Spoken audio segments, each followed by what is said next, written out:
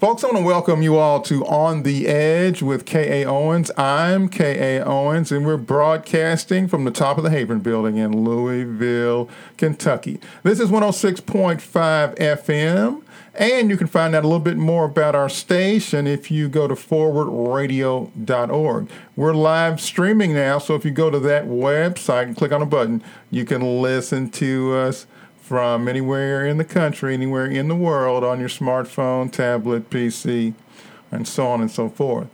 Folks, got a great guest for you today. We've got Dr. Bill Hamilton, scholar, journalist, historian. Welcome, Dr. Hamilton. Good to hear you, K.A. Nice to be with you. So, folks, we're in the middle of Black History Month of the year 2021, and so very important month. Dr. Hamilton, when you look at the year 2021 and look at some of the things we've been through, of course, in 2020 we had the massive protests all across the country against police brutality and for justice for Breonna Taylor, George Floyd, and others. You had a political party that doubled down on white supremacy, while at the same time more and more young white people and white people of all ages stood beside blacks in the quest for justice for Breonna Taylor and George Floyd. Then, of course, we had the COVID crisis, and, of course, blacks dying at a much higher rate, black and brown, from the COVID. And then, of course, we had the election, and now we've got first black South Asian vice president. So we've got the country seems to be going in a couple different directions. And so what's your commentary on all of what is going on and related to Black History Month and black folk? Well, thank you. First of all, please call me Bill. We're friends, K.A., and I'm just glad to be here on your show. One thing I will say, though, talk about, we've been here, Carter G. Woodson, of course, created Black history awareness in lots of ways. But I also want to say that we've been referring over the years to 1619 as the beginning of our sojourn in this land. And I want to bring to your attention the fact that in 5 years, in 2026, it will be not 300 or 400, but 500 years as blacks were enslaved on this continent. On September 29th of 2026, it will be 500 years since Africans were brought into the Gulf Coast to be enslaved. So even before the country was founded, the misperception was things started in the English colonies in 1619 with African captivity. It began in 1526. I want to remind you, in 5 years, it'll be 500 years since we began this sojourn, this journey in this land. So I want to, first of all, talk about the fact that Middle Passage Ceremonies and Port Marcus Project, of which I'm a board member, is trying to bring awareness across the board to many things, one of which is the establishment of our arrival in this land. And the organization, Middle Passage Ceremonies and Port Marcus Project, is trying to bring awareness of our culture going all the way back to the founding of this country and beyond, in terms of our contributions to this society, our resistance to our oppression. And particularly in Louisville, I think we need to know that resistance has always been a part of our struggle. It's not been a fait accompli that we were enslaved. It's always been something that brings about resistance. You cannot enslave anybody and have them content with their lot. We certainly have not been. But despite that, we've made many contributions. You may know that the Capitol that was assaulted by right-wing extremists this past month was built by Africans. That the White House was built by Africans. That the infrastructure of this nation was constructed with black labor. One of the things that Lamont Collins, a local leader in terms of museum work, is concerned, points out that along with Professor Ricky Jones, points out that we were the jackhammers. We were the cranes. We were the dump trucks and lift mechanisms that made this country strong. Not to mention the economic advantage of having forced labor build the infrastructure economically for this land. So there's many things about Carter G. Woodson's institution of Black history that we need to keep in mind. And it's not just 1 month out of the year. For me, for you, for many others, this is a daily reminder of what we need to take pride in. Can you imagine having that kind of weight on you and still accomplish the things that we've accomplished? Okay, and you mentioned the political shift in the country with the election of Joe Biden and Kamala Harris. Well, that's just the tip of the iceberg of our resistance to the lot that we were assigned. And so I just want to state at the outset that we are celebrating our strength, our spirit, our capacity to survive and be strong. And my organization, NPCPNP Incorporated, is one of those mechanisms for reminding us of that fact. If I may say so, we have been a series of February lectures sponsored by our organization that features some fairly outstanding people. Most recently, we had Dr. Leonard Jeffries, whom you may recall, was one of the first Pan-Africanists to extend this study to the nation's colleges and universities. Dr. Jeffries points out our African inheritance. For example, the Statue of Liberty was originally designed to show liberated slaves. At her feet to this day are broken chains, which was the original French contribution to acknowledge our enslavement and actual liberation, our liberation from those particular restraints. So many things I think that would be wise to keep in mind. So, for example, in February, each Monday, we have presented some expert, some speaker about our heritage. And those who are interested may go to our website, which is middlepassageproject.org. That's middlepassageproject, one word, .org. Look over the past month of lectures that we established on each Monday. You can easily access those lectures by going to YouTube and our Facebook page, our Facebook page in Middle Passage. Our organization has a Facebook page. You may want to check that out. Just to review, we did in addition to Dr. Jeffries, we had other people speaking. For example, David Eltis talked about the transatlantic slave route and the fact that we've now been able to categorize, enumerate the ships that carried us across the water. And as you may know, many people died during that voyage. I think 2 million people were taken from Africa, of which a fraction arrived here. And so it wasn't just the United States, it was Brazil, South America, and much of the Western world. But that story is told by Dr. David Eltis in our February 1st presentation. The February 15th presentation, if I may say so, involved, let me get the screen working here, of course, Dr. Jeffries was last week. The prior week was a gentleman named Dr. Obi from Texas Prairie View University, who talked about the musical heritage in terms of outlining our contribution just in terms of our expression of music. He delineates everything from the call and response habits that we picked up, expressed in our church liturgy, that were inherited from our ancestors in Kenya.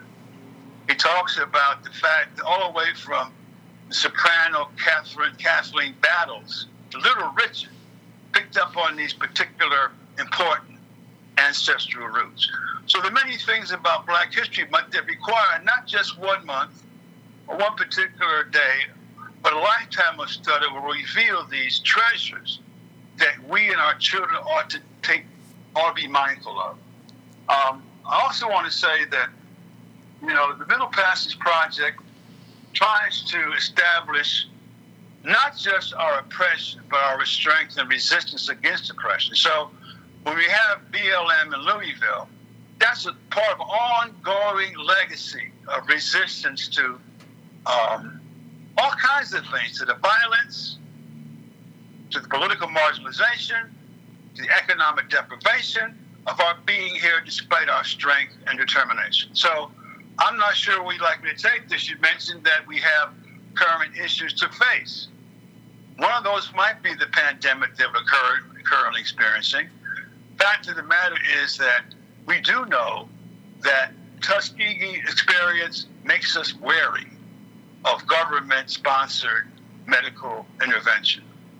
And in fact, what I will say also is that Native people in this country are also equally wary of that procedure. And in fact, you're right, K.A., the biggest hit against us has been our black and brown brothers and sisters or Native people that we also know about who have had to endure this kind of marginalization and, in fact, medical discrimination. So there's so many things that you have mentioned. Please tell me what you'd like me to comment about as far as the Middle Passage is concerned. Well, how are we doing at actually educating school kids about their history? Of course, in college, one can have more of a choice. I mean, if you want to take Pan-African Studies, you can, but if you don't want to, you don't have to. So it's a different situation. But as far as K through 12, how do you think we're doing? We're not doing particularly well. I can recall when I was in grade school and high school, when it came to literature, which is my specialty academically, we talked about Langston Hughes and maybe Zora Neale Hurston, maybe Claude McKay. But there's a rich legacy of expression about our life condition in this country that is, I think, worth examining, and we've not done a good job with it all. In fact, on Monday coming, there's going to be a lecture by a sister, a woman, a professor of history and literature, whose name is Dr. Let me get this correct because I've not met her personally, but she's presenting something about the idea of the expression of our experience in literature. So on Monday at 2 p.m., there's going to be a live broadcast of her expression of the literature that we need to know more about. And so she's going to talk about the parallel between our history and our expression in literature.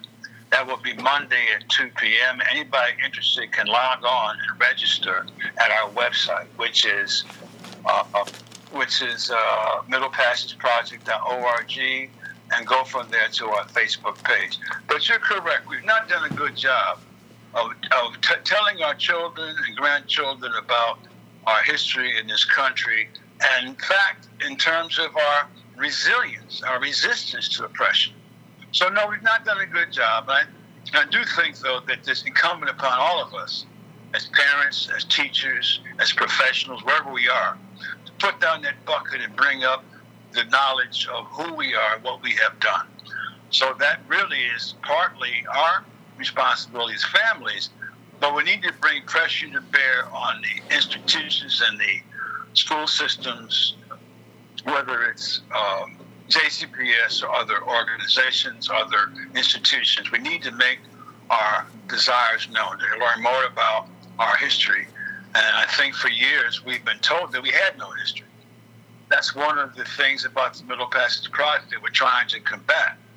In bringing these things to light, the Middle Passage Project seeks to rather understand and explain and broadcast our tremendous resources and advocacy for ourselves.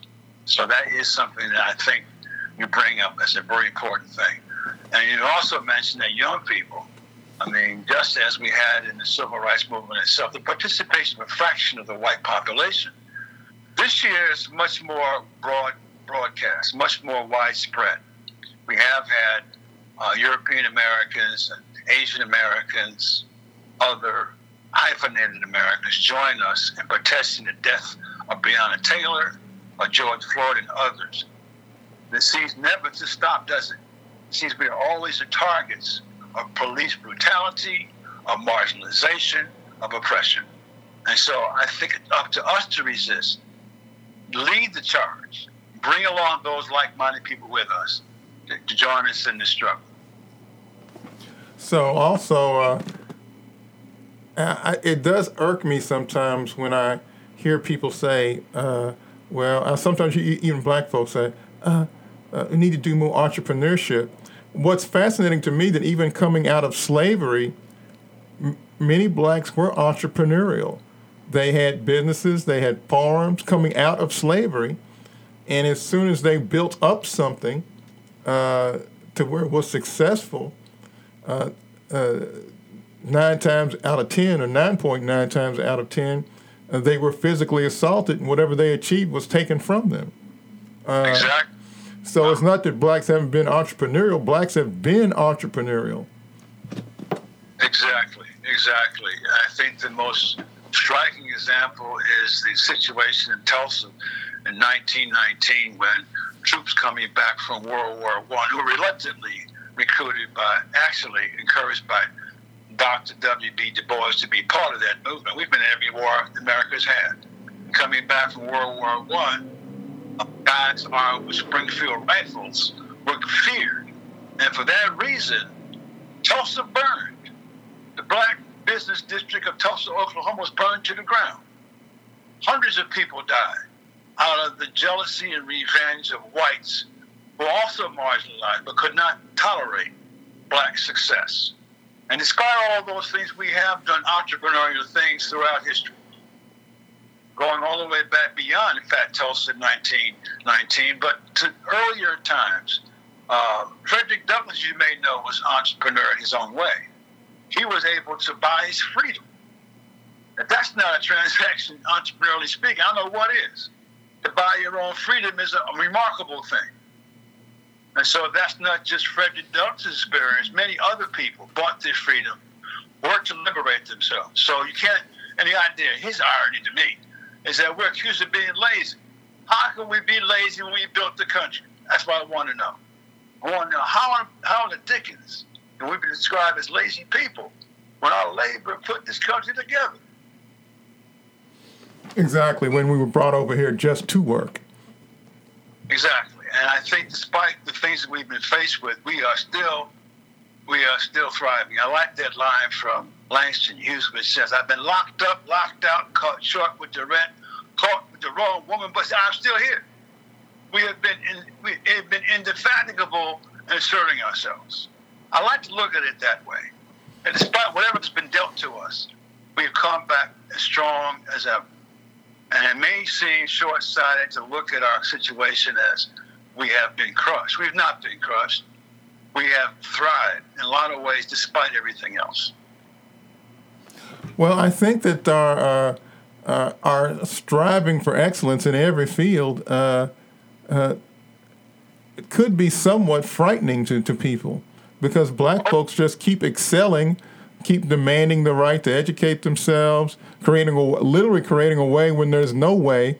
And I was watching the other night, I was watching Hip Hop Uncovered, and it's just amazing to me that so many blacks from what you might call the wrong side of the tracks used hip hop music not only to create a dynamic art form, but also actually to create wealth for themselves and their families, usually without benefit of a college degree or sometimes even a high school diploma.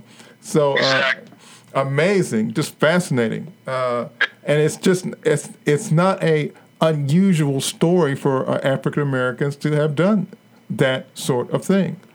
And talking about the arts community, of course, there was a black movie industry that was more or less forgotten about until it was rediscovered, that existed before the 60s and 70s.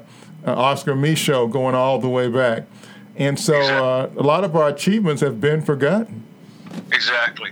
I want to point out one thing that I think everybody's aware of, but that pleased me mightily this past year during the lockdown, the COVID lockdown, and that is the participation of black athletes in all of this. Many of us follow sports, some of us dismiss the importance of sport, but sport has been America's recreational language. And I'm looking at Draymond Green from last week when he talks about the resistance or the position of black athletes to resist the dictates of corporate sports. And the fact is that in a lot of ways I look at it as kind of a civilized incarceration or slavery, because an athlete does not have total control of his well-being. Many people do not like LeBron James, but I'm crazy about LeBron James because he was one of the first to assert his independence as an entrepreneur, in fact, when he went from Cleveland to Miami. Now, Draymond Green's talking about the habit of owners to control and you might want to say buying and selling of athletic prowess. I was very pleased that both the men and the women, NBA and WNBA, insisted upon touting Black Lives Matter during the last season. They pinioned the court with the idea of Black Lives Matter. Many people stood up and had not just themselves, but white athletes put slogans on their uniforms,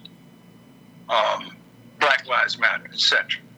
And I think that one of the things that we can look at as success is the tremendous achievement of black athletes across the board in every sport. Just yesterday, an Afro-Asian woman, Naomi Osaka, won the women's category of the Australian Tennis Open. And she was very adamant, outspoken about her allegiance to Black Lives Matter, even though she is a citizen of Japan. But she's an Afro-Asian citizen of Japan.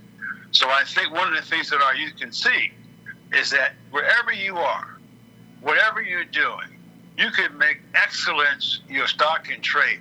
You can actually negotiate your position in society between the things you are doing and what you are achieving. So I'm glad to see Black Lives Matter extend to almost every area of American life, at least in this country. So just mentioning sports, you're talking about LeBron James in recent history. What he did, he decided that he was going to Miami and he was going to recruit other athletes to go to Miami, and they were going to get a championship in Miami.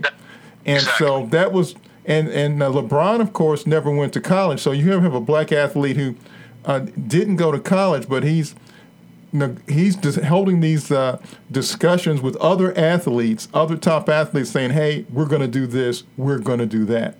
And this is fantastic. And then it works. I mean, he says, we're going to, the three of us are going to go to Miami and we're going to get a championship. And and sure enough, they get one. Exactly. And then wherever he goes, he gets a championship. So he takes his personal excellence, and then he develops leadership ability to go along with it, and communication skills and creativity to go along with his personal excellence. And then it becomes someone mighty to behold. So yes, very impressive. Exactly. I'm excited about it because I look at LeBron as an example of what you do to return to your community. So what did he do? Set up an academy for children in Cleveland, where he is the hometown hero, shall we say. No different than Muhammad Ali did in Louisville, Kentucky. That museum on the border, 6th and River Road, that is, I think, one of the examples of what you could do with your influence. Muhammad Ali is known throughout the world. I recall when he was training in Zaire, kids were all outside him during training. I'm Muhammad Ali, Boom Ali. And it was one of those things I think that strikes us as, some of us think it's trivial. To me, it's not trivial. Jackie Robinson was not trivial. Arthur Ashe was not trivial. Wilma Rudolph and Althea Gibbons were not trivial. These were representatives of our community in excellence that we could achieve. And in fact, if you know anything about Thomas Jefferson, he declared that blacks were not just mentally inferior, but physically inferior.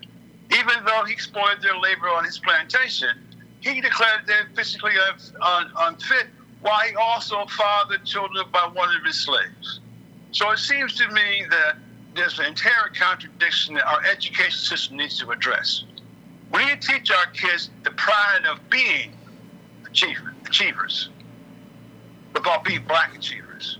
And so that reminds me of all the efforts anybody makes to bring somebody with each one get one, bring one. It's the whole idea of wherever you are, you can encourage somebody else.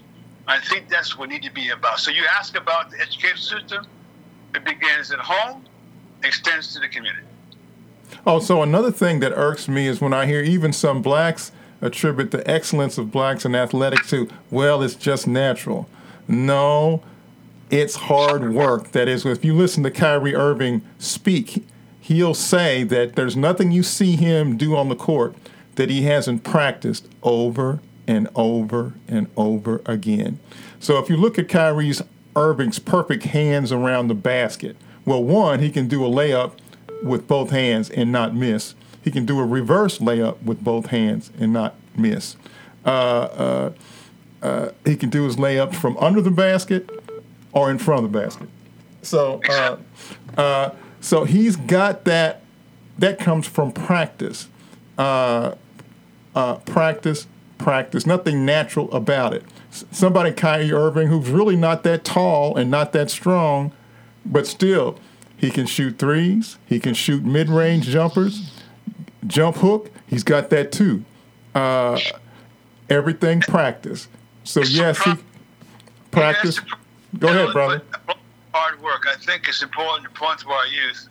As a metaphor, we do know that Michael Jordan did not make the team when he first tried out. So what did he do? He went back to the woodshed. And he practiced, like you say, and practiced, to become one of the greatest athletes of all time. He's still regarded as the standard of excellence in basketball. And Kyrie is just one of the latest, not the greatest, but one of the latest of that sport. And it's true across the board. So if you can use sport as a metaphor, which I do, and look at it as an attempt to go beyond. Blacks have always gone beyond. The irony sometimes is that even when we do, we are not respected for it. Dr. Charles Drew comes to mind as an example of not being able to reap the rewards of your effort. Most people know that Dr. Charles Drew invented or a procedure to separate the blood plasma that made it possible for transfusions during World War II. Yet, he died needing a blood transfusion because he was not allowed entry into that hospital. So I think that we take these lessons to heart. Black History Month is an occasion to remind ourselves of our greatness despite obstacles. I'll say that freely, that we've done mighty great things despite everything else. Well, brother, I do want to thank you for being here with us. Folks, we've been with Dr. Bill Hamilton, historian, author, writer, speaker. Thank you so much, Dr. Hamilton, for being here with us. Thank you very much, Brother K.A. Don't forget tomorrow's lecture on middlepassageproject.org. Thank you so much. All right, thank you.